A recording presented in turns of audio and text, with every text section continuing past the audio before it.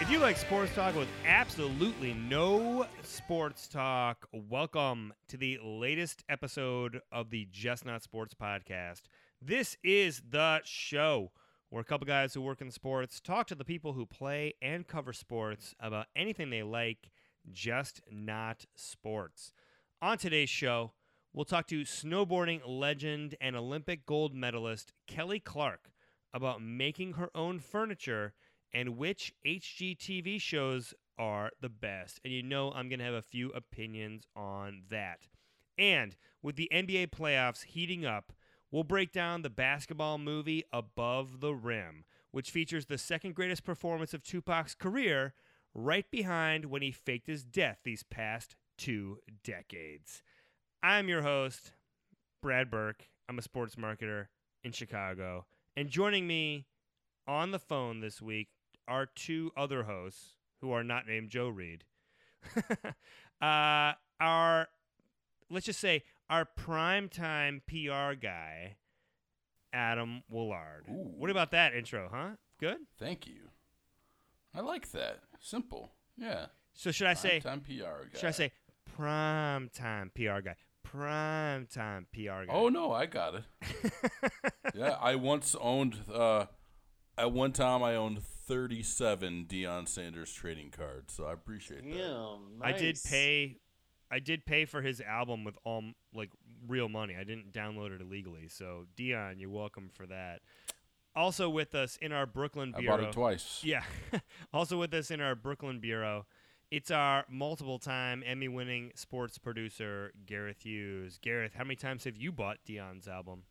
I definitely illegally streamed that one and or Spotified it. I have not paid money for that. Although, preview for my upcoming distraction, one of the funniest tweets I've seen in the last year, especially after the election, was one guy said, "I don't know what's going to happen with the death of the baby boomers, but I am convinced they will have to pay for the Beatles one more time." And that is that is very funny. So. Yeah, no, yeah. The scene in Men in Black, right, where Tommy Lee Jones gets introduced to like a CD the size of his thumbnail, and he's like, gonna have to buy the White Album again. Exactly. Oh, well.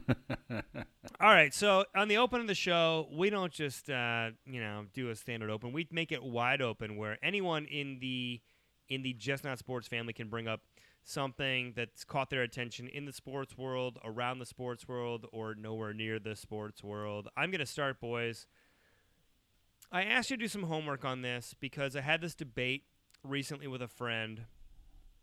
It's golf season. Masters happened. People are excited about, summer, getting outside. And few things scream golf and golf culture more than the Caddyshack movies, and specifically the first Caddyshack movie, since it's a tad better than the second one. But what you may not know is associated with those movies are 2 songs by Kenny Loggins. So in Caddyshack 1, the famous I'm All Right, which, is, I think, one of the more iconic songs associated with the movie. And then in part 2, Kenny returns with Nobody's Fool, which let's just take a listen to it right now. You guys will probably know I'm All Right. You may not know this song.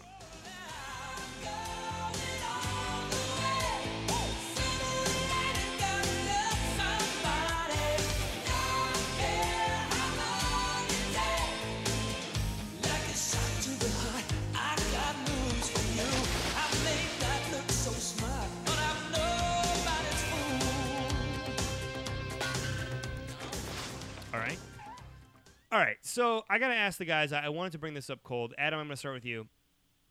Which of those Kenny Loggins Caddyshack theme songs is better? I really like Nobody's Fool. Okay. Yeah, First of all, I'm going to be honest. I haven't heard either of the songs. I'm sorry. Well, hold on a second. Should have just lied. Should have just lied. Gareth, which one do you think is better? Adam, first of all, I've made my name on this podcast by weaseling out of all homework. So I would like to think that the official policy of Just Not Sports is if you don't do the homework, just own that. So I appreciate you jumping in with that and just admitting to it. I did all the homework for this week. I even wrote down format notes for the show, and I actually have to agree with your false take. I think the one from Caddyshack 2 is a better chorus. I'm not saying it's a better song, but it's a catchier chorus. And in watching the video, it was the first I had ever seen of Caddyshack 2, and I didn't realize that Dan Aykroyd was in that movie. So those are my thoughts. Dan Aykroyd's performance in Caddyshack 2 is something we should probably do an entire segment on because it's really bad. But Nobody's Fool is a better song. Nobody's Fool is a way better song. In fact, you guys know other Brad, my old roommate Brad, who, yes, I met him at Bradley University. All that's true. He thinks Nobody's Fool is a perfect song. One of only 4, I think, that he ever describes as perfect.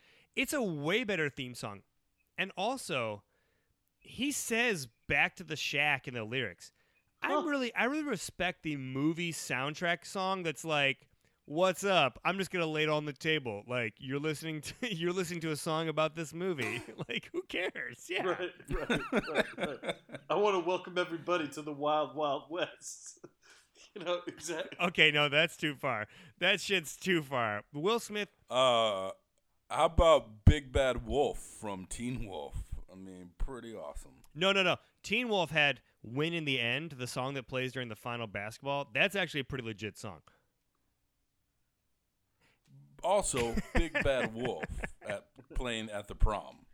Yeah, well, hey, listen, we're not going to go down a full Bill Simmons Teen Wolf, abyss here, but I agree. I'm glad everyone's on the same page about Nobody's Fool. I was expecting a much bigger fight, so we can move on. Adam, you got anything for Wide Open? I have to credit Brad Burke for this one because I did find myself going down I was obsessed with this Twitter conversation where Aaron Rodgers, and this happens to be golf related, said that he was going to play less golf. And so he got a tweet from one of the biggest ambassadors in all of golf, Shooter McGavin, who says, "Rodgers, playing golf is a great way to stay in shape. I remember I once ran 3 miles during a round of golf in '96," and plays the clip of the gigantic man chasing him down the course. To which Aaron replies, "How much of a workout could it be if you got caught by that guy?" And then I'll let you guys read the chain, but I have to say that I am more of an Instagram and Facebook guy. But because of this particular conversation that Brad Burke posted to the Just Not Sports handle, I'm going to keep an eye on more of these Twitter exchanges. Brad and I had quite the Twitter exchange a couple weeks ago, as a matter of fact. But what were we talking about? We'll let the readers. Oh, we were talking about something basketball related, and it was like we basically got into the most undersized shooting guards in NBA history, NCAA history. It was during March Madness. Yeah, we were doing like Sean Respert and Harold the Show Arsenault and like everyone from like 1994 to like 2002 when I stopped paying attention to that garbage. Juan Dixon. It went on for 2 hours. After the fact, I had I tweet maybe 3 times a year, honestly, and usually it's a retweet of something from the Just Not Sports handle. I had 20 followers in 2 hours after this exchange. So thank you, Brad, for engaging me on Twitter. You're welcome. And shout out to Matt Santangelo, the best one in my arsenal that I forgot until like the next day, and it was too late to jump back in. Okay, Gareth. Scotty Thurman. Yeah, Scotty Thurman. Very good. Gareth, anything for Wide Open? Yeah, speaking of things that come up on Twitter, this is a term that I originally heard from one of the East Coast's great sports directors of photography, John Roche, or Wano, as he was nicknamed by one of the boxers he was covering on 24/7 for HBO. And now I have only also seen on the Twitter feeds of DeSuze and Mero of the DeSuze and Mero show or the Bodega Boys on Vice. Are you guys familiar with the term brolic? Brolic? No. Brolic. So John Roche is this like pretty ripped Jersey dude, and brolic means like he describes like, yo, that is like brolic, as in something's really big, and like as he described it, a brolic steak. And I thought he was making this word up, and he was full of it. But then recently, as DeSuze and Mero have taken off, I saw them tweeting, yo, the brand is brolic. And I was like, holy shit, he didn't make this word up. So I looked it up on Urban Dictionary coming into tonight. And there's a few, he's right, that is what the word means. But there's a few definitions, and the most interesting is definition number 3. Brolic. Term originally derived from the Dragon Ball Z cartoon, which featured a character named Broly, or Broly, who is vastly superior to the other characters in size and power. Broly is an immensely powerful warrior capable of destroying planets. When used in reference to men, it is a compliment, brolic. When used in reference to women, it is a severe diss or insult, meaning the woman is manly or butch in some physical manner. Examples below. It goes on for a very long time. I will spare our readers the rest of that. But yeah, brolic, big, large in size, or satisfaction. So that was my wide open. As you see that start to pop up in conversation, brolic, the brand is brolic, what have you, that's what it means. Yeah, guys, I'm not going to lie. America is Rome, and we are burning. Bro. I mean, what? Yeah. Hey, man, I love it. And I love that we can trace it back to a Dragon Ball Z character. So. I did. I mean, Pretty awesome. I like that show. I like. Is what it is. let's just let it lie. All right, nothing else for wide open, right? Boys, that segment was brolic. Yeah, that was brolic. Okay, so not brolic because it would be a horrifying it would be a horrifying slight. Is our woman guest this week, Kelly Clark. Now she is one of the all-time greatest snowboarders in world history, an Olympic gold medalist, multiple-time bronze medalist. She is. I ran into her a few months ago online. Just I found this account that was linked to her that was making her own furniture. Really talented. I mean, she's doing really great stuff with woodworking, blending metals in there. Interesting materials. And so, just reached out to her folks and said, can I talk about this? She made some time. She's very busy training. She's gearing up for another run at the Winter Olympics. But we had a really good conversation. We definitely talk some HGTV. We definitely talk some Chip and Joanna on Fixer Upper. And so if you're a big fan of woodworking or just, hobbies with your hands or just HGTV shows which make you feel bad for not being able to even replace a light bulb in your house effectively. And then afterwards, we're going to break down a movie Adam Willard nominated for us to discuss, Above the Rim. And all I have to say is this, guys. I have thoughts. Stick around for those.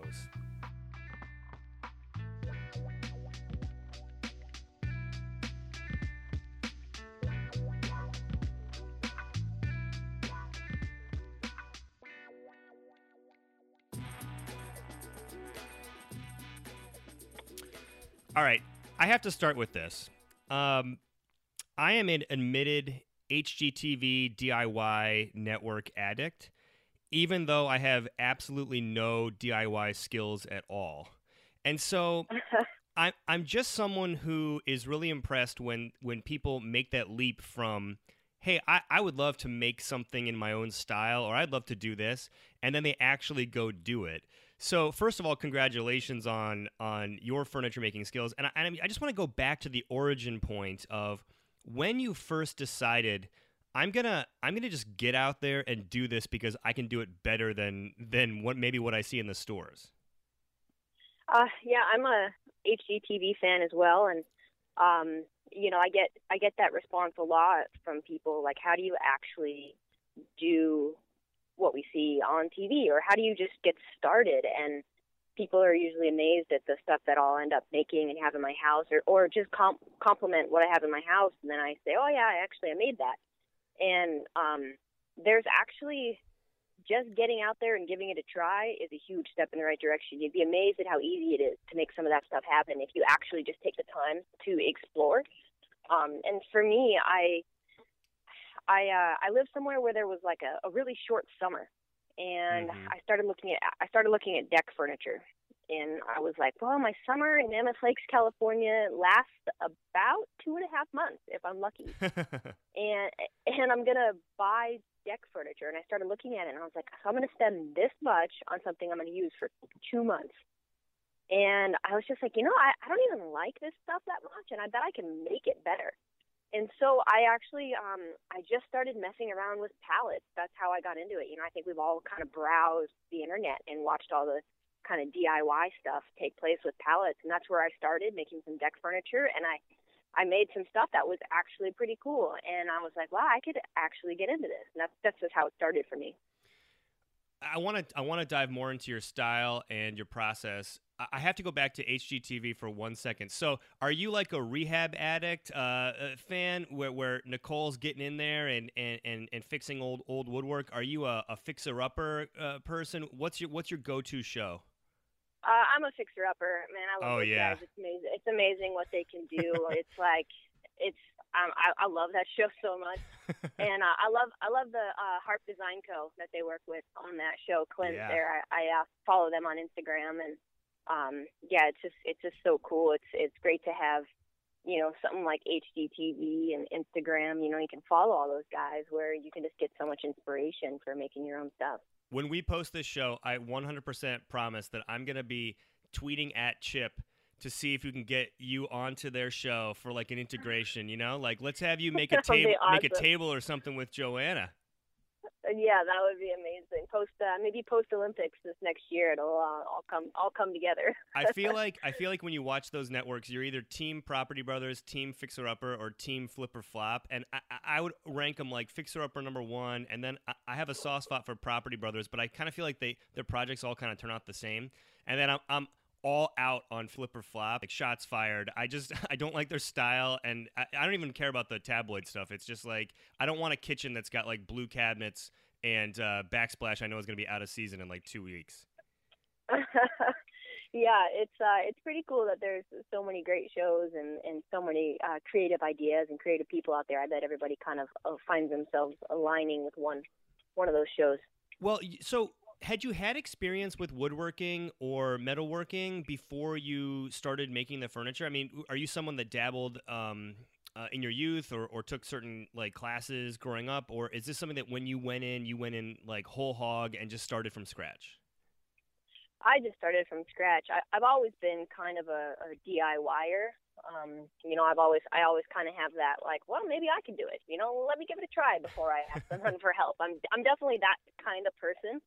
And I've like renovated a condo that I owned before, and so I'm definitely like I would be classified as handy, but I definitely had no woodworking experience or construction, or I think I took like a shop class in high school, and that's pretty much the extent of my training. And so it was just kind of get my feet wet, and again I just, people just say, wow, I can't believe you made this. And I'm like, well, if more people tried it, I feel like they'd be pleasantly surprised with their ability to kind of start to see things come together. What was the hardest part of the learning curve for you?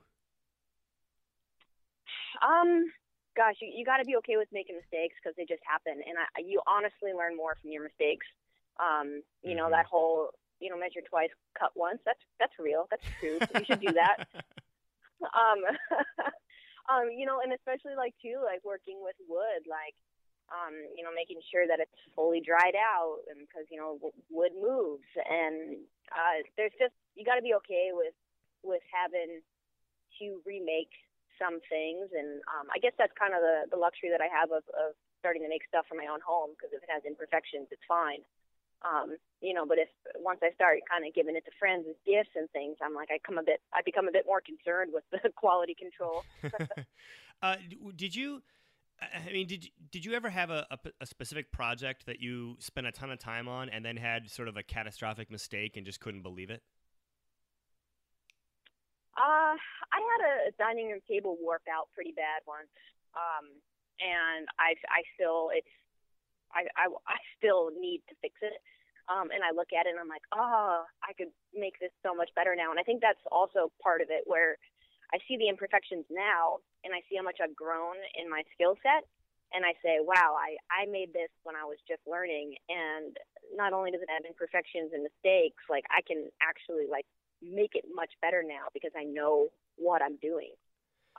So I find that actually more so than anything, more so than mistakes. I find the fact that I'm actually like developing my skills, that I could make things much better than they are. And wood, to your point, I mean, even cut wood is a living, breathing thing. It expands, it contracts. It's kind of always evolving. How much of as you've progressed in this, how much do you have a great sort of sixth sense for the way wood may or may not change, and therefore do you allow yourself more patience or more, change your thought process for how to use a particular piece when you're working with it?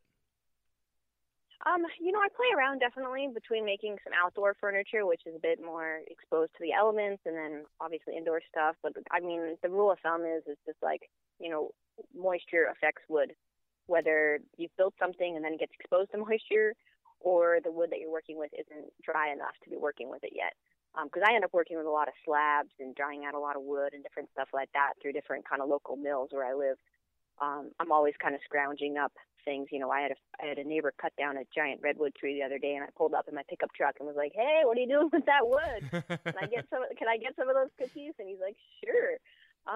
So yeah, I think you just kind of learn as you go. But I guess anytime moisture is part of the equation, you got to account for that. The work that I've seen, and it's a small sample size because I've been on your Instagram with the Sparrow Creative Company.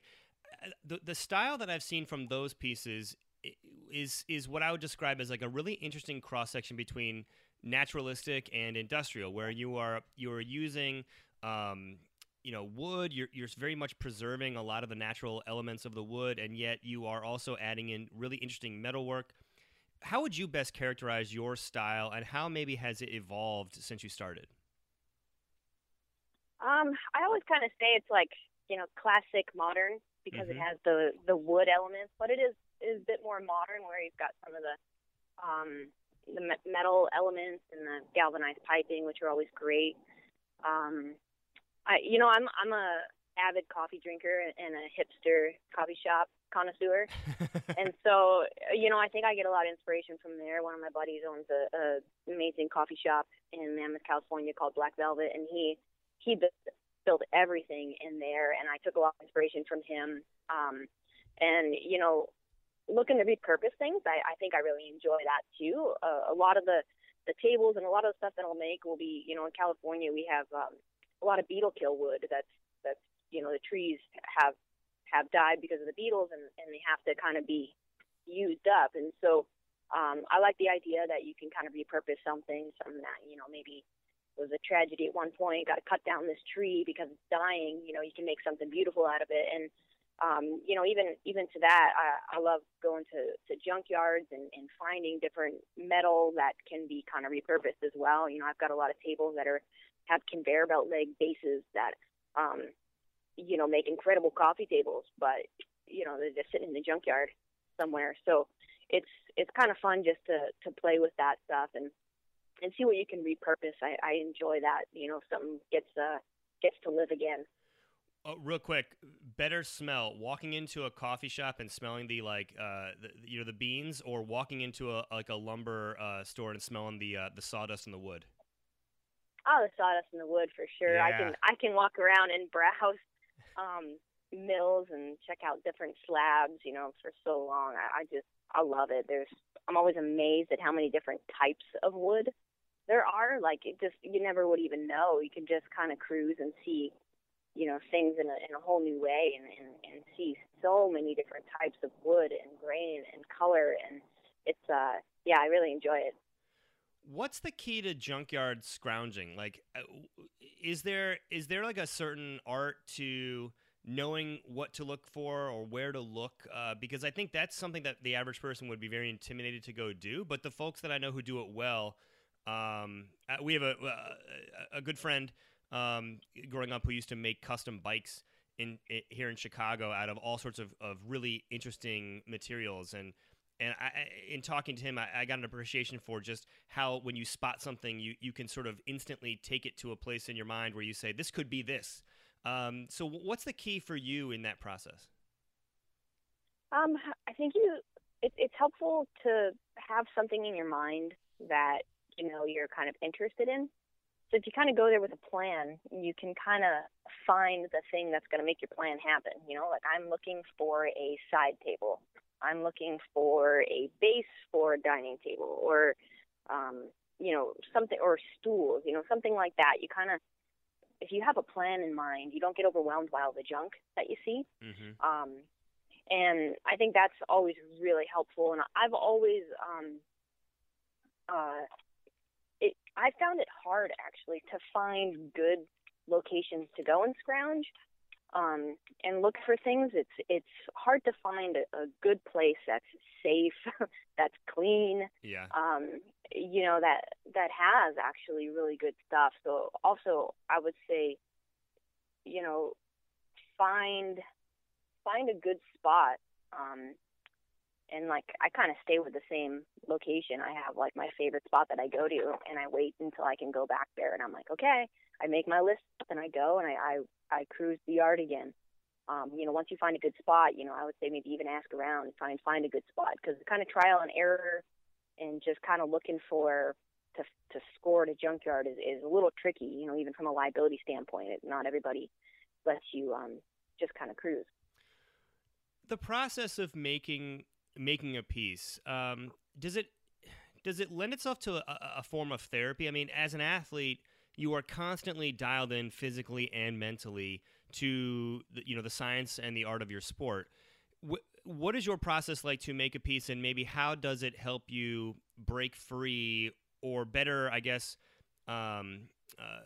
better grope with all the demands that are on you as a high functioning professional athlete? I mean, honestly, that's a huge part of it for me. It is like a form of therapy. It is. My life is so kind of abstract. I have a very unique schedule. I travel a whole lot out of the year. I'm always kind of training and working towards one specific goal. That sometimes it's 4 years away. I would say I train 30 seconds for 4 years for a 30-second halfpipe run. Yeah. And so you're not always accomplishing things all the time. You've got these big goals way out in the distance. And so I found with being able to build things, I get that sense of accomplishment, and that kind of overlaps that I also enjoy from snowboarding as far as achieving things go. I think, snowboarding is unique in a sense where I get to be creative, and I get to put my own style on it. And woodworking is like that as well. I get to be creative, and I get to kind of express myself through it. There's room for kind of individualization and creativity in there. But it really makes me feel like a normal person with my strange schedule and lifestyle. I love shutting myself up in my garage and just coming out a few hours later, with some sort of something that I built, that I made. It's really honestly relaxing for me, and I really enjoy having that moment and having that kind of showpiece and something to talk about. When I have people over, we can talk about how I made this and what it was like, and I just love looking around my home and not seeing like pages of catalog. Like, oh yeah, that's from this store, and that's from this store, and that's from this store. It's like, that is one unique piece that you will never see anywhere else. And so it's just been really enjoyable. And I think when I started everything a few years ago, it was just kind of a hobby, and I actually ended up having a pretty major hip surgery last year. And I found myself with a lot more time on my hands than I was used to. And so I really got to dive into it this last year, and it really was kind of kept that sense of accomplishment and achievement alive while I kind of spent, 8 months recovering from the hip surgery. What's your process? Do you like it to be kind of dead silent? You with the sort of ambient sounds of the garage? Do you have music playing in the background? Do you like to be around people? Do you need to be alone? Like what is your actual process behind making a piece? I usually run headphones, and I'll listen to music or podcasts.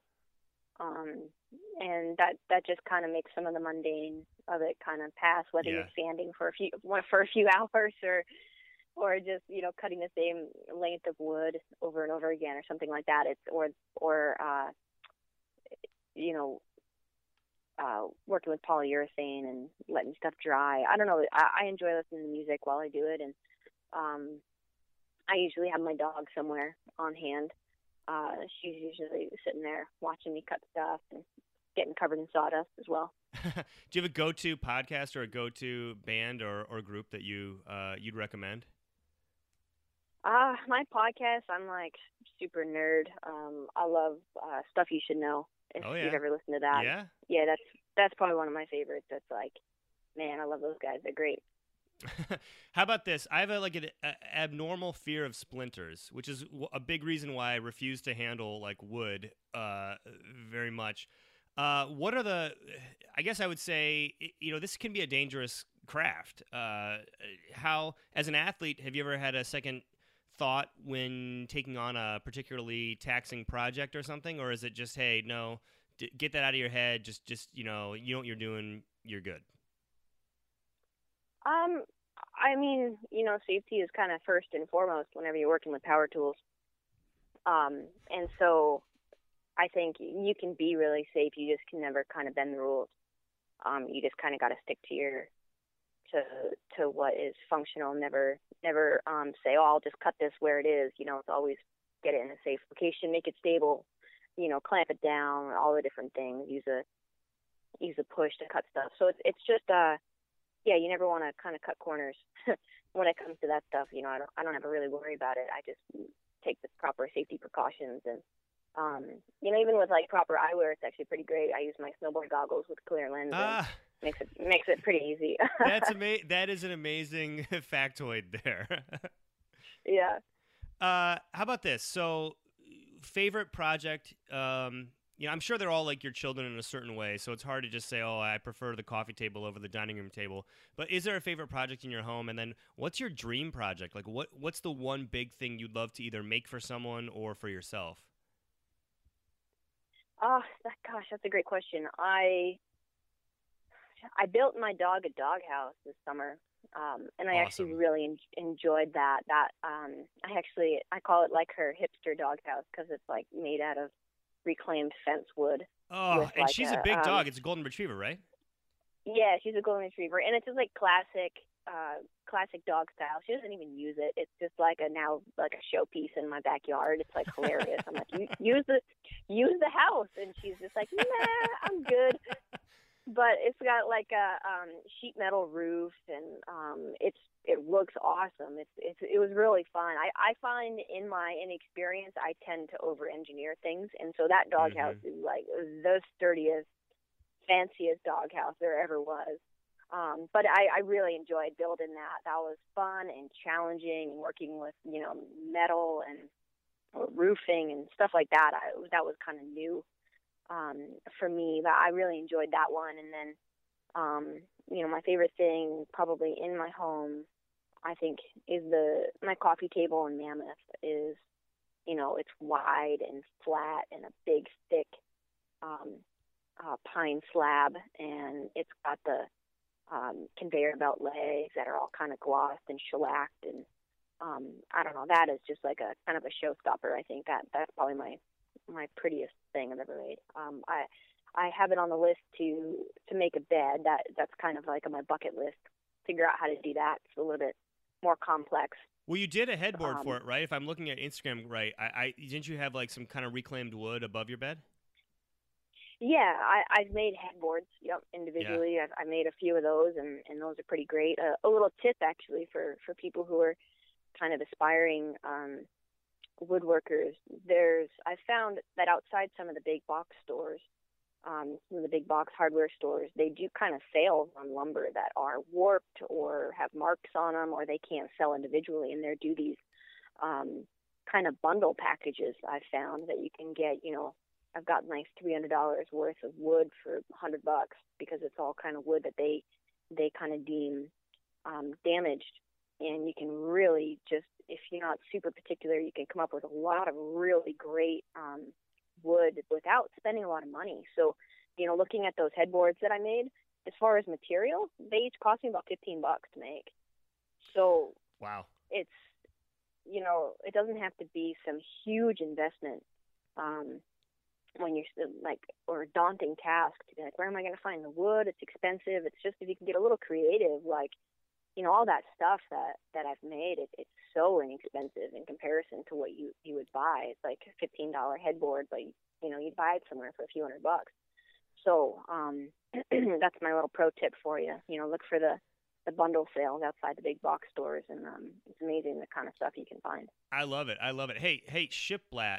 Do you like it up on walls? I know Joanna on Fixer Upper uses it all the time. Or do you feel like it's not a timeless style? No, I think it's really timeless. I'm playing around. I have an island in my house, and I was actually playing around with figuring out how to get some kind of reclaimed wood and whitewashing it to put around the bottom of it to give it a little bit more character. I think it's definitely timeless, and you can have. I'm a simple, clean, look. I love that look and feel. So adding something like shiplap and something, like some wood on the wall, just make something much more homey. And I think also too, talking about all the HGTV stuff and the design and everything, like I'm actually like looking at my homes. I'm like, I think designing stuff is really difficult, but I love to build things. I encourage people to just kind of find their passion and go for it. Some people are really great about putting the whole room together. For me, I love actually just like producing something, and then asking my friends to help me. How do I make this room look cool? I've built all this stuff, but how do I put it together? It's like everybody's kind of got their skill set, and just pull on the people around you to help you out. Did you ever make something for a friend and then like it so much you kept it? No. But there's still time. Well, I was gonna say, would you? I'm the type of person that if I was out to make something for a friend and I really liked it, I'd be like, I'll just buy him something and keep this bad boy. No, I haven't gotten that far yet, or stooped that low yet. How about last question here? Before I ask about the future here, is there anything you've made that's in someone's home, like a famous person or another athlete that we would know that you'd like to fill us in on? I don't think I have anything in any famous people's homes. No, I haven't given anything to any of my friends that are kind of high profile that anybody would know. All right, well, shots fired. So your famous friends who listen to this are going to be like, where do I sign up? When do I get something from my house? I have a lot of my friends are like, hey, when are you going to make me a headboard? Hey, I'll buy that from you. Like, make me something. I have a lot of requests, but I've been pretty full on. Actually, my Instagram has slowed down a lot between my hip surgery and my last winter season. I haven't posted a while, but after this, I'm kind of feeling inspired. I got to pick that back up. Yeah, you know what? Get my Instagram going again. I was gonna give you a little bit of a hard time about it because it was kind of full steam ahead, and then it does slow down. So your friends here at Just Not Sports are gonna be tweeting at you every so often. If it starts to go down a little bit, we're gonna be like, hey, we know you're in the garage making something. We got to see it. Yeah, well, actually, it's good now. I can pick it back up because I don't have to make things to shoot photos of. I have a lot of stuff made. I just haven't been documenting it. So I'll get it out, but feel free to send me reminders whenever. What are your ambitions for this? Where do you want to take? Where do you want to take your furniture making, your woodworking after your career is over? Honestly, I'm not entirely sure. I think anytime you turn something from a hobby into a profession, it changes the dynamics of it a little bit. Yeah. And so I don't know if I'll ever head down that road. I know one thing that I would like to do is I would like to actually take some kind of formal training and classes. I would love to learn and educate myself more, both with woodworking and with metalworking. I would love to maybe even take a welding class and learn how to do that. I could see myself kind of getting some education and maybe reevaluating once I finish snowboarding in a few years here. That's awesome. And we encourage everyone to follow you. I mean, there's the Sparrow Creative Co., which is on Instagram with a lot of your woodworking. And then you're on Instagram, I believe, at The Kelly Clark, and Twitter at Kelly Clark FDN. And then there's the kellyclarkfoundation.org. Do you want to tell us a little bit about the work you do there? Yeah, I started the Kelly Clark Foundation in 2010, and I had a very successful snowboarding career up until that point, and I had a lot of accomplishments and medals and different experiences that were really amazing.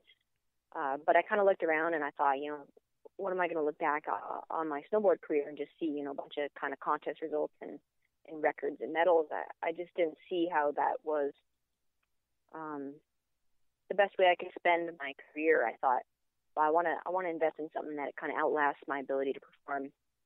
And so I started the foundation with the hopes of creating opportunity. I think snowboarding is an expensive sport, and I wanted to help kids get out on the hill that couldn't afford it at an entry level, and also at a high competition level. So we give grants to kids that want to further their kind of education and snowboarding dreams. We had working families in mountain towns that can't afford to give the kids the coaching and kind of the leg up they need to kind of pursue the expensive sport. And then we create access by partnering with snow-related nonprofits and get underserved youth out on the hill. So just, I just wanted to get kids out on the hill, experience a sport that I love, and really just build something bigger than myself. Well, it's great work, and your woodworking is amazing. We can't thank you enough for giving us so much time, and we just, I encourage you, get out in the garage as much as possible with the summer and your 2 months of summer, and I wish you nothing but the best, making as much as you can. All right, thank you so much.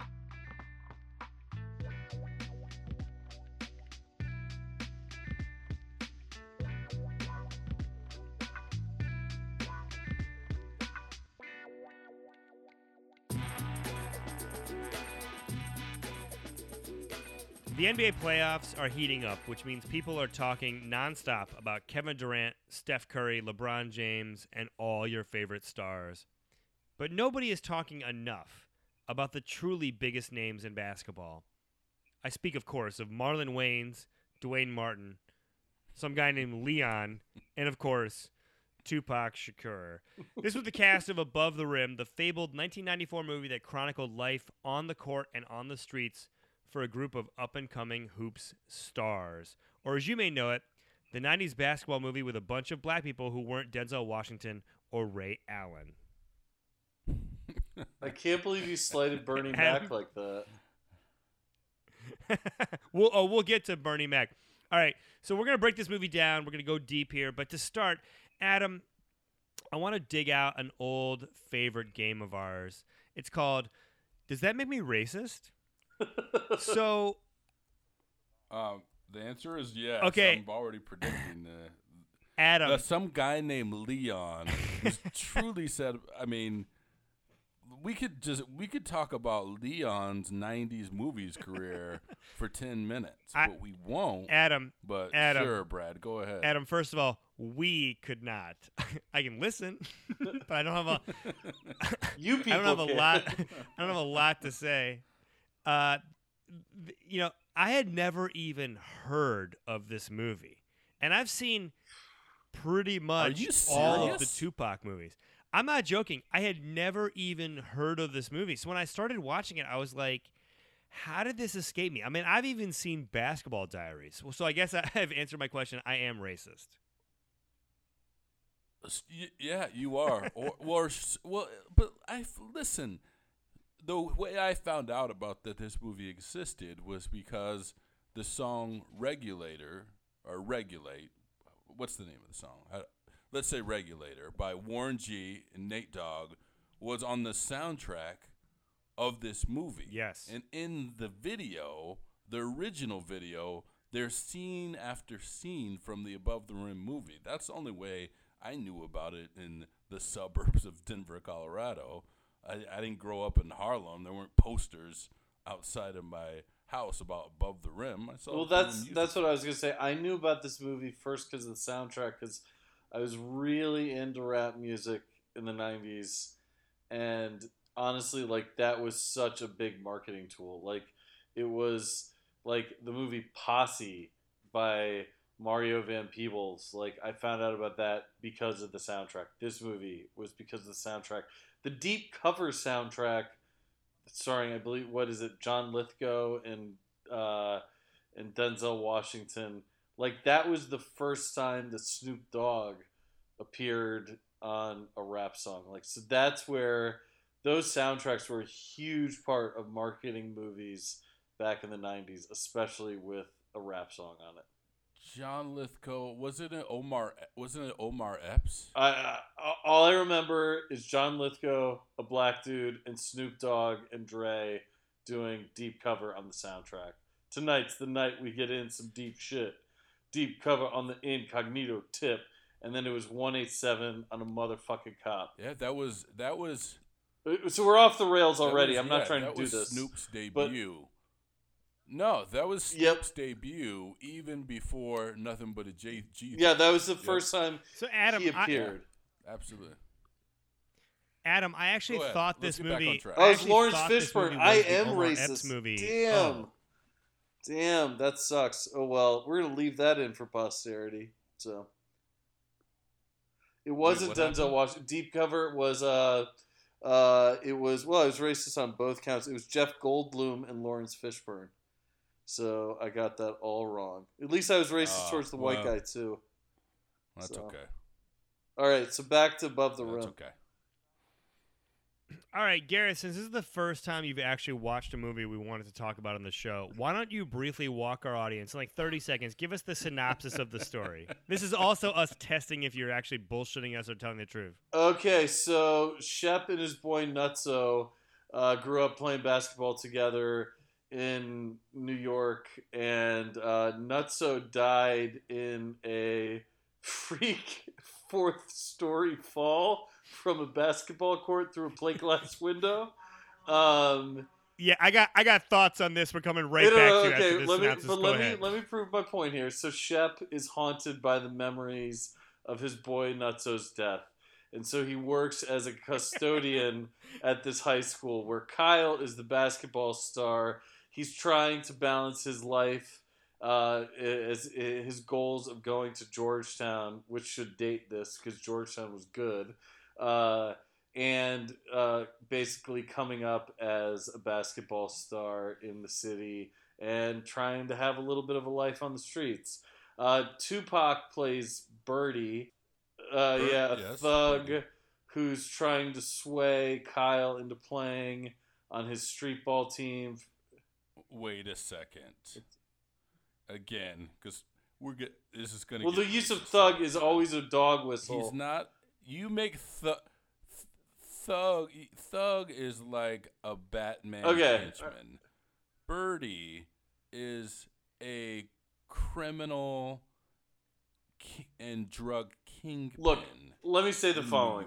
The only reason I use the word thug to a common criminal. Thug is one of the grossest words because he's black used in relation to sports. It is basically it's really a way for white people to use the N-word while talking about athletes without using the N-word. The only reason I use it in relation to Tupac is because he had the Thug Life tattoo, which he made iconic, and I frankly love Tupac. He's most of what I want to talk about in here. So Tupac plays Birdie, who is let's say a kingpin in New York. He's trying to sway Kyle to be on his team for the street ball tournament. It is revealed that Shep is actually Birdie's older brother. The coach is trying to get Shep to take over the school as the coach after him. Just so you know, I didn't just read all this off the Wikipedia entry. There's a scene where he brings Shep in, working as the custodian, alone to the gym, and they have this conversation. Coach also invites him into his office for a beer. At one point, he turns down the beer. At the end, Kyle is playing against Birdie's team. There's a few other ancillary characters, but Kyle is playing against Birdie's team. He's not.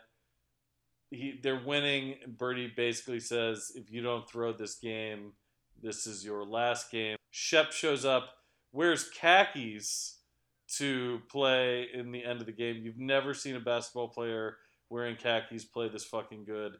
Or actually, as my notes put it, Shep is wearing fucking khakis, 3 exclamation points. Kyle says to him, it's only a game. He says, not tonight. I think he knows what the stakes are more than his young protege. Shep kicks ass. Basically, Kyle gets an alley-oop for the last shot. They win. They beat Birdie's team. Birdie has his main henchman go, and just as he's about to shoot Kyle, Shep jumps in front, blocks the bullet, saving the young basketball star who ends up going on to Georgetown. It is revealed that Shep lives through, and things end somewhat happily ever after. That is your movie of Above the Rim. Wait. How'd I do? Whoa. Key scene, Marlon Wayans, who plays Boogaloo, shoots Tupac's character, Birdie, ending his reign as a criminal kingpin. Yeah, Boogaloo then just like sort of offhand shoots him. That's the thing you're going to say is poorly done. I don't know why I haven't been asked more questions about this movie already. Okay, Go Adam. ahead, Brad. Adam, Your take. I want to ask you about the dream sequence at the beginning. Okay, so just to set up for our listeners, it's 2 guys seemingly playing basketball on a roof. The one guy challenges the other guy to slap the backboard. He jumps off the roof.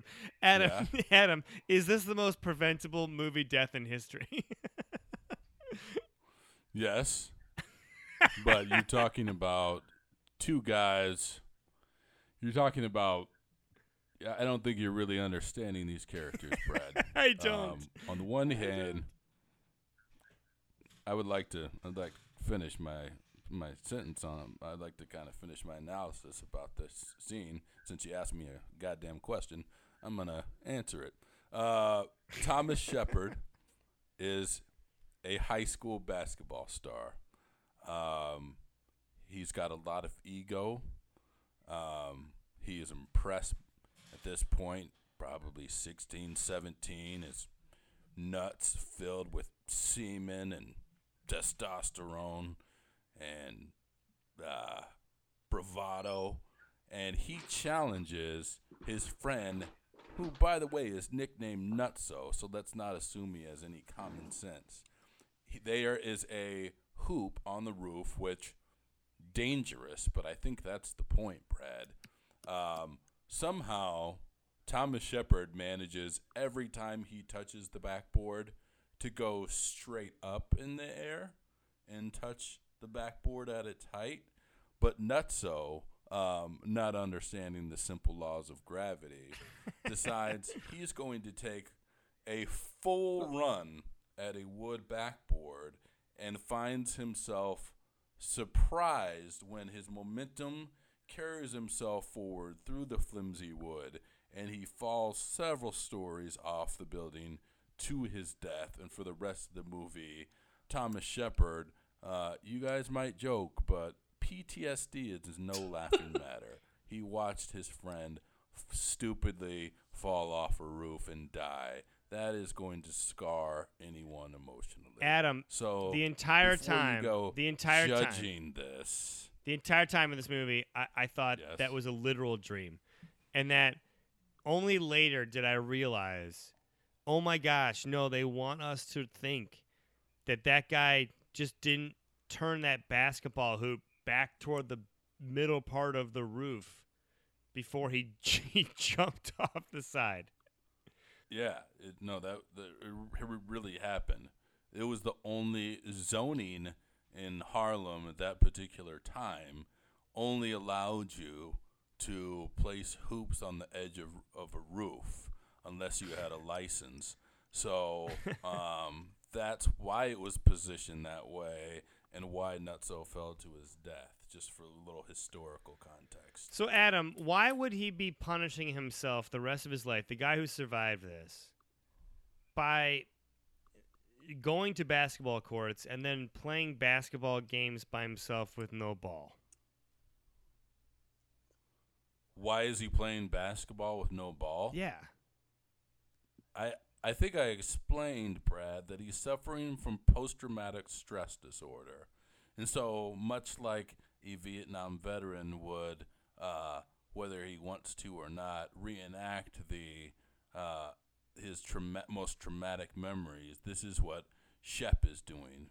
So he has this tremendous survivor's guilt from this incident that doesn't allow him to truly be involved with basketball in terms of like the pain of holding a basketball itself is too much for him. So he mock plays basketball against a non-existent nutso on the playgrounds of Harlem as a way to get through this traumatic experience that he went through. And I don't really see why this is funny. Damn, Adam. No, it's funny. I mean, look, I shouldn't be laughing because this entire movie is a very serious study in PTSD. Like when Bernie Mac calls the other dudes a cat dick motherfucker. Shep, the kid erased what we were, man. All right, so the kid erased what we were. Shep, the kid erased what we were, man. Adam and Gareth, I'm going to put this out there. We've gone this far in this conversation, and no one has mentioned what this movie is actually about. It's a real life portrayal of Eric Montross, former North Carolina center and star of the 1993 UNC championship team, as portrayed by Eric Nies, the host of MTV's The Grind and a member of Real World Season 1. Oh, I have so many other cameos for you, but yes, Eric Nies, who he is a real life model, but happened to be a pretty good basketball player himself. He actually is not given a real name or a first name in the movie. He's just called Montrose, and the character Kyle, played by Dwayne Martin, is so upset every time he plays against Montrose because Montrose has a scholarship locked up to go to the University of North Carolina, and Dwayne Martin, or Kyle, who is conceivably a McDonald's All-American, has zero recruiting offers. In fact, his only other option besides Georgetown happens to be City College, where he tells his ma, they ain't got a team there, ma. Look, the whole Eric Nies as a Montrose going to UNC is super, super jarring. Also, those teams play each other twice in like the first 40 minutes of the movie. It very much resembles the Michael Jordan TV movie we watched like a month ago, where it's just clear they filmed all the basketball scenes in one day. And I was just like, this movie's got Tupac in it. Like, they couldn't afford to do a better job with any of this stuff, and apparently no, because the entire movie plays like a bad Lifetime movie that you'd watch. I agree with that. On TV. Now, you're right. Well, here's the really confusing thing about this movie, and I have an interesting parallel to draw to. This is kind of like the less than 6 degrees of separation in this case, but there's a high school element of it, but of course the real pivotal basketball in this game is around this 5-on-5 street tournament, which you would think resulted in who got control of the city. Like, you would think this is like the movie The Air Up There, where they're basically fighting for the village.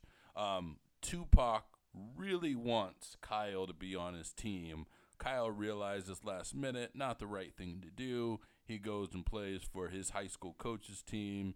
They win. A few other things happen, and justice is restored. Are there any real life scenarios that I'm missing where these kind of street tournaments result in life or death?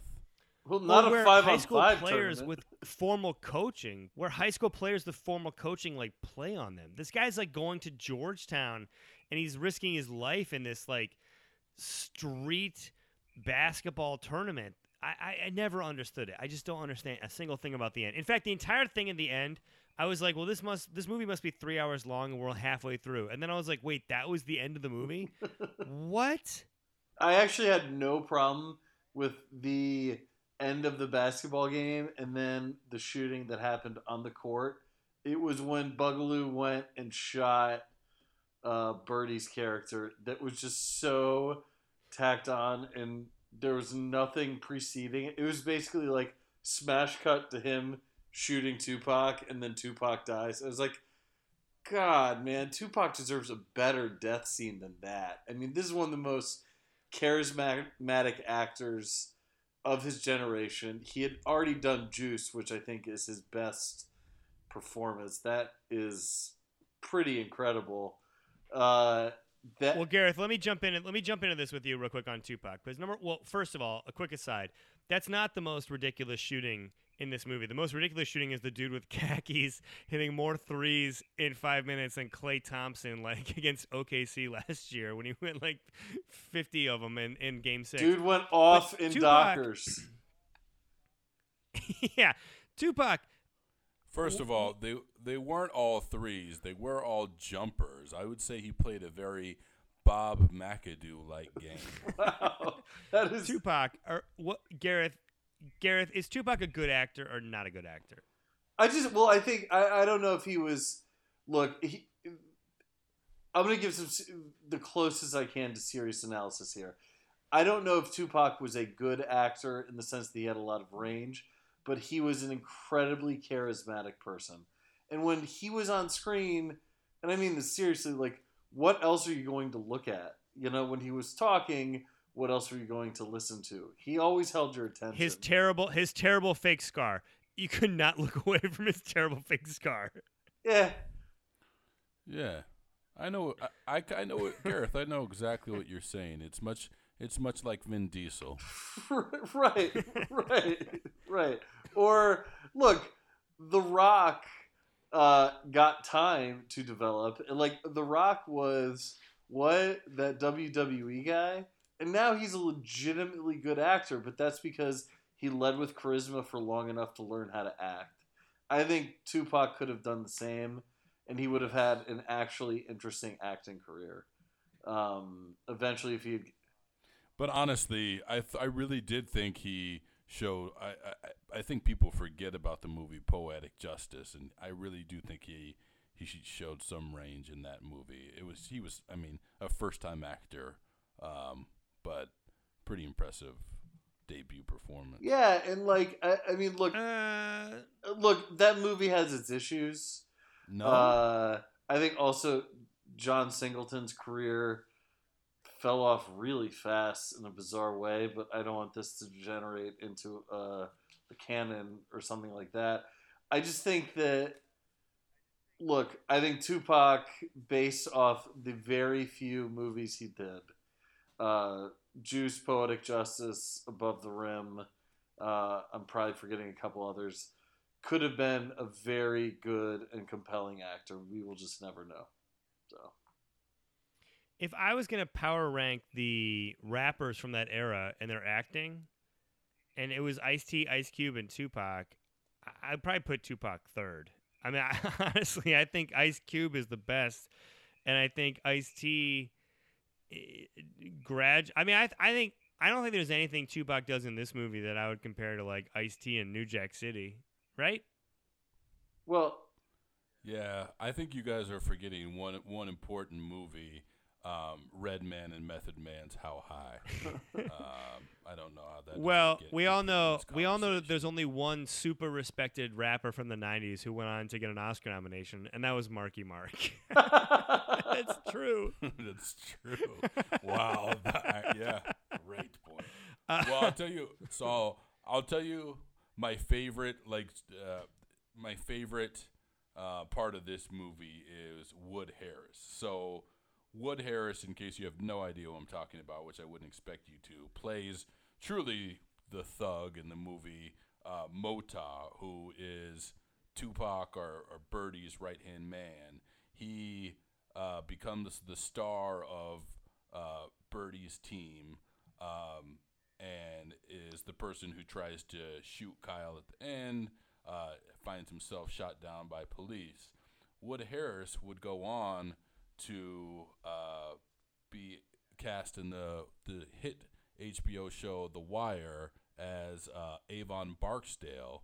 If you remember, within the first 5 episodes, I think actually the first 2 episodes, Avon Barksdale is seen recruiting a young basketball coaches, player, right? In his gym to be part of his street basketball tournament that is for control of Baltimore. I actually... So, interesting how that storyline continued with a very minor character, but I quite enjoyed that. 2 questions then, Adam.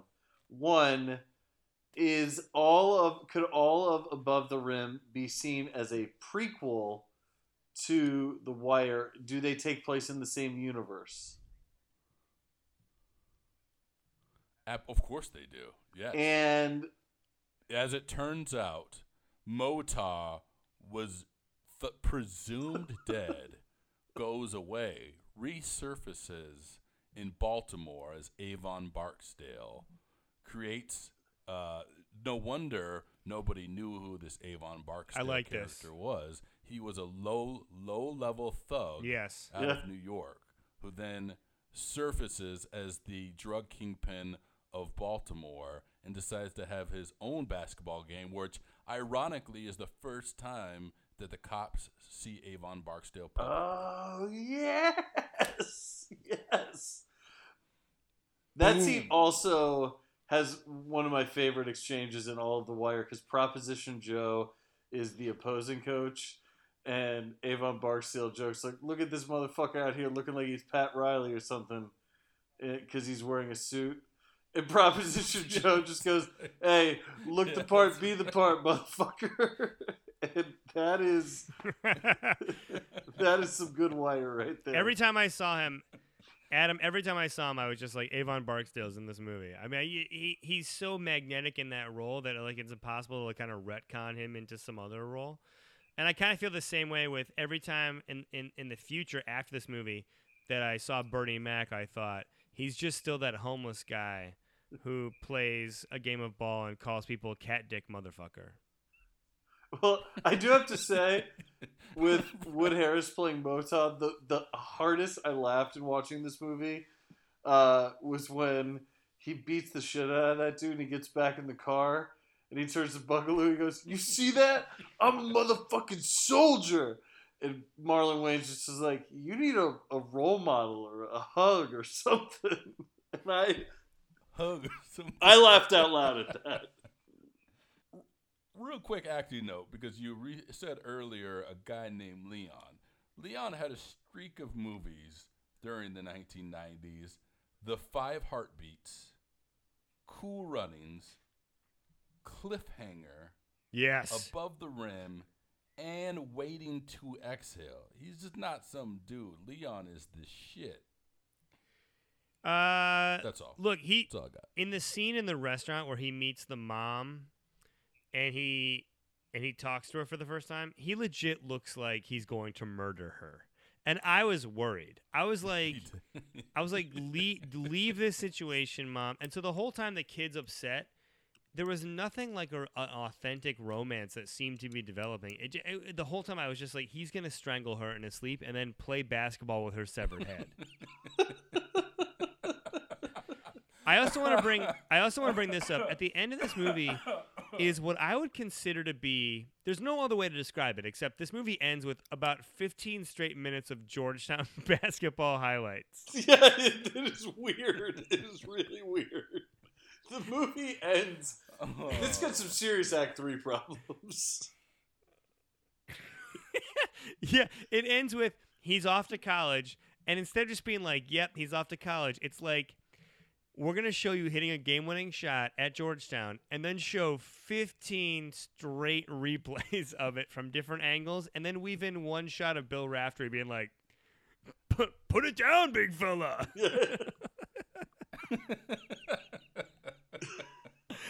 It's awful. And the mom and the crazy guy are watching it on TV. They're not even excited. And I'm like, they just won a conference championship on their home court somehow, even though the Big East was famously played at Madison Square Garden at that time. It is one. Well, that's what I was going to ask. This appears to be a game they can get to, and yet they are at a bar watching the game because, the one thing we didn't talk about in this movie, Kyle is a fucking asshole the entire movie. I mean, even by high school basketball diva standards, he is a jerk the entire movie. Like Karate Kid, Daniel LaRusso type whining jerkiness. Well, look, at the risk of sounding, just telling it like it is, Adam, that's why Montrose got the scholarship to UNC. He's a gritty gym rat. He's a team guy. He's a film guy, film room really high studier. IQ. And yeah, high basketball IQ. Whereas the other guy was, just instinctual, athletic, raw athleticism. Maybe, maybe more of a brawler than a strategist on the court. You know what I mean? I mean, nothing loaded about that, right? Got it. Are we done? In 1 second, the last thing I want to throw out there is this. There's a scene when the lead player, Dwayne, is that his name in the movie or is that the act? Dwayne Martin? Kyle is the Kyle. Yeah, he's talking shit to Leon. I know that's not his character's name, but I don't care.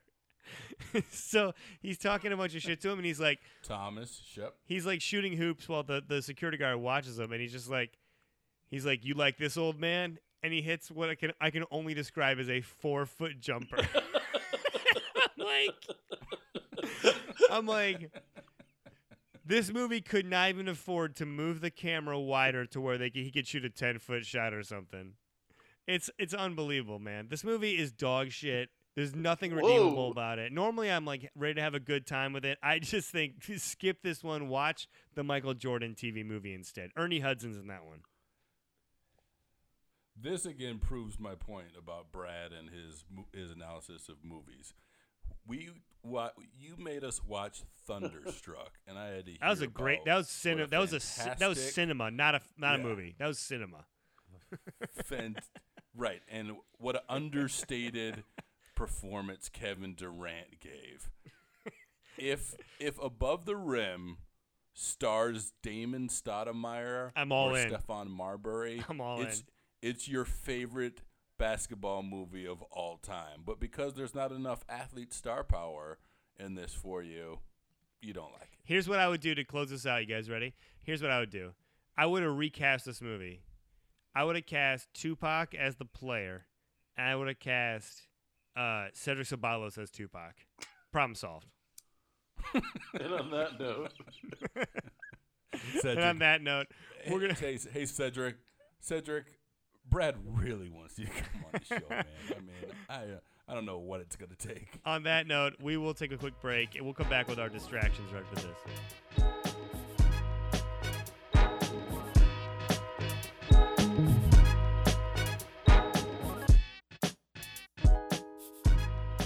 And we are back. In the sports world, we often hear of athletes and coaches and media doing cool, interesting things, and then they're immediately hammered by fans who think they're just being a distraction. That's ridiculous. Life is just work and the things that distract us from work. So right now we're going to break down our distractions and what is distracting us this week. I'm going to start. I got into S-Town. Gareth, Adam, are you into this podcast? Yeah, I listened to it. Yes, yeah, fantastic. Okay, I'm like in episode 3. It's fine. It's not like my favorite thing in the world, but I'm like, yeah, sure, technically good. He's doing storytelling. Here's what I don't understand about myself. So I'm actually hoping for some self-reflection here.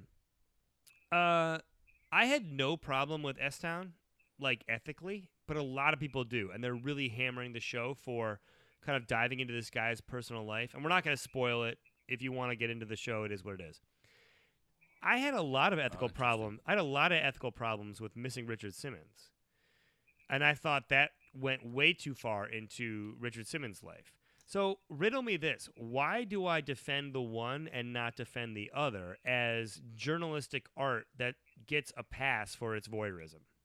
I think this is really easy, and I haven't read any of the people hammering S down, but it's pretty simple in my mind, which is one is about tracking down a guy who does not want to be tracked down, and the other Right. follows the story of a guy who sent numerous solicitations to a reporter to come tell the story of his life and his town. Like, that's pretty basic to me. This guy laid open his whole life. Now, look, you can argue why he did it. You can argue if he had mental problems or, mercury poisoning or whatever. But the whole point is he reached out to Brian Reed. I think it's honestly one of the most interesting parts of it. It's just that, look, Brad, you worked as a reporter. Adam, you've done, how many solicitations do you get a day? And how many do you ignore or just ugh, what is this? Brian Reed followed up on a crazy one and found a real story there, or made the story. I think he deserves a lot of credit for that, because I think a lot of reporters would have ignored it. And I think to add on to that, Gareth, I think there appears to be so I think part of the criticism was, I guess we don't want to give anything away, but part of the criticism is there at one point the main character of S-Town wasn't in a position to tell the story, and it was told for him anyways. But there are parts during his interviews with the reporter where he's almost begging to tell these parts of his life. He's throwing out every hint and suggestion about who he is behind closed doors, just hoping to,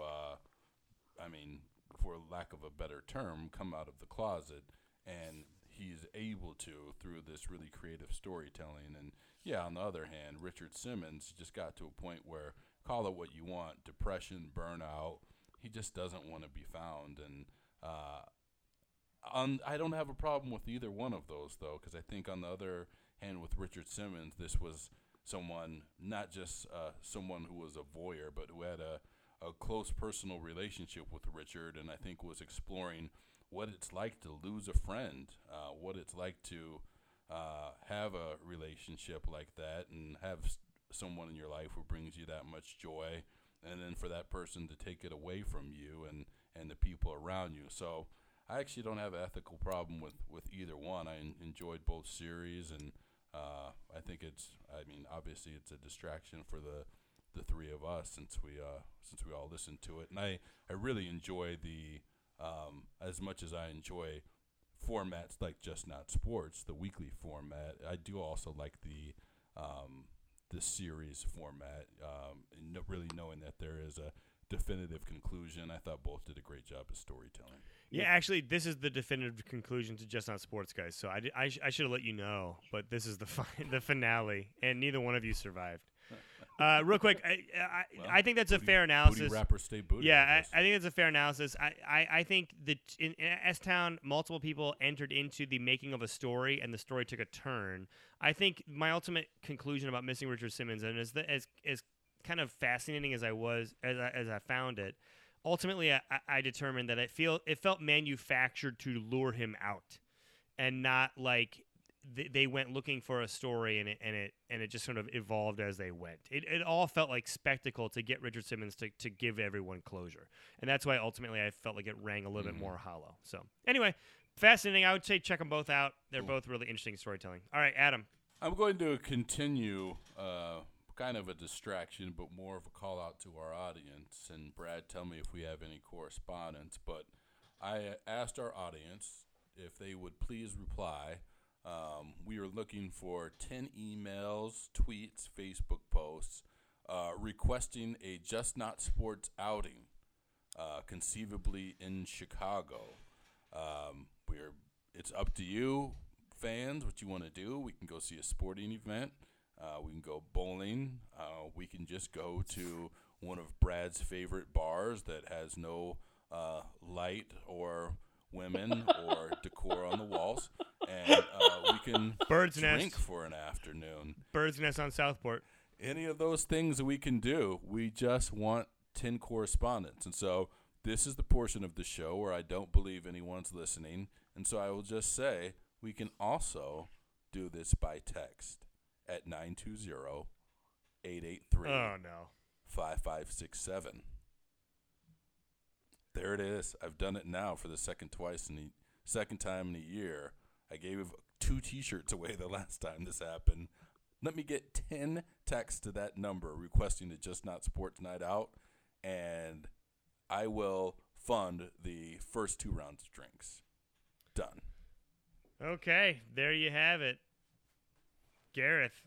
Adam preparing to get stalked online or stalked on his phone yet again. And Gareth, any distractions? Yeah, you know what? So I've got kids. We've talked about that. I don't want to make this. This is going to be a bit of a kid talk, but my daughter got really into the movie Sing, animated film from last year, and it's got a lot of popular songs in it. And so she was always walking around singing, "Once there was a way to get back homeward." And finally I turned to her, I was like, "Do you know where that comes from?" She was like, "Well, it's in Sing." And I was like, No, that's the Beatles. Do you want to listen to some Beatles? And she was like, "Daddy, who are the Beatles?" And so I've had a really fun time recently rediscovering a lot of the Beatles through the eyes of a 5-year-old. And it's pretty fascinating. I mean, look, this is where I wish Joe was on the show. This was sort of my 40-year-old millennial, or actually like 60-year-old millennial shout out. It's also why I was thinking about the Beatles joke tweet from earlier that, you know, somehow the baby boomers will end up buying all that music once more. But look, the Beatles are one of those things that there's really no overstating how great it is. And we were listening to the Golden Slumbers medley, or the side 2 of Abbey Road medley, because that's where that line came from. And she was like, "Dad, this is really good." And so then I was like, "Here, let's play some more." And so I played her this video performance of them doing "Hey Jude" from late in their career on some British show. And she turns to me as they're in the "Hey Judes." And I mean, look, to everyone on this podcast, everyone listening at this point, I mean, "Hey Jude" is pretty much elevator music to us. It's ignorable. It's retail music. And she's hearing the na na na na na na na "Hey Jude" for the first time. She turns to me, she goes, "Dad, this is a great song." And it was really cool just to hear "Hey Jude" for the first time again, sort of, if as close as you can get to that. So yeah, just, you know, look, it's very cliche and it's very 60-year-old millennial to say, yeah, I like, go listen to the Beatles. But I've had a really fun time listening to the Beatles with my kid and reading about how all that stuff got made. So the Beatles have been my distraction. Gareth, I can totally relate, because my 4-year-old, I've had a good time exposing her to her favorite song, which is "We Don't Need Another Hero," the Tina Turner song from Mad Max Beyond Thunderdome. Yes. Well done. That's a true story. Well done. Really? She always says "We don't need another hero," and I'm like, "Yep, let's do it." And that song literally has lines like, "All we need is likely on the Thunderdome." How did she get into that song? So, how'd you get? It's on my iTunes, dude. You should listen to a couple weeks ago. Everyone, maybe 3 or 4 shows ago, Adam and I broke down Brad's top 10 most played on the iTunes. Did not go well for me. Did not go well for me. No, it didn't. All right. Speaking of not going well for people, let's get into Shaq's posse and his rap career. Adam, you want to give some shout-outs? Yeah, this should have been the cast of Above the Rim, obviously. but they ended up just working at craft services. My boy Uzi, Def Jeff, Lil Swanee, Meech, Ron Mack, and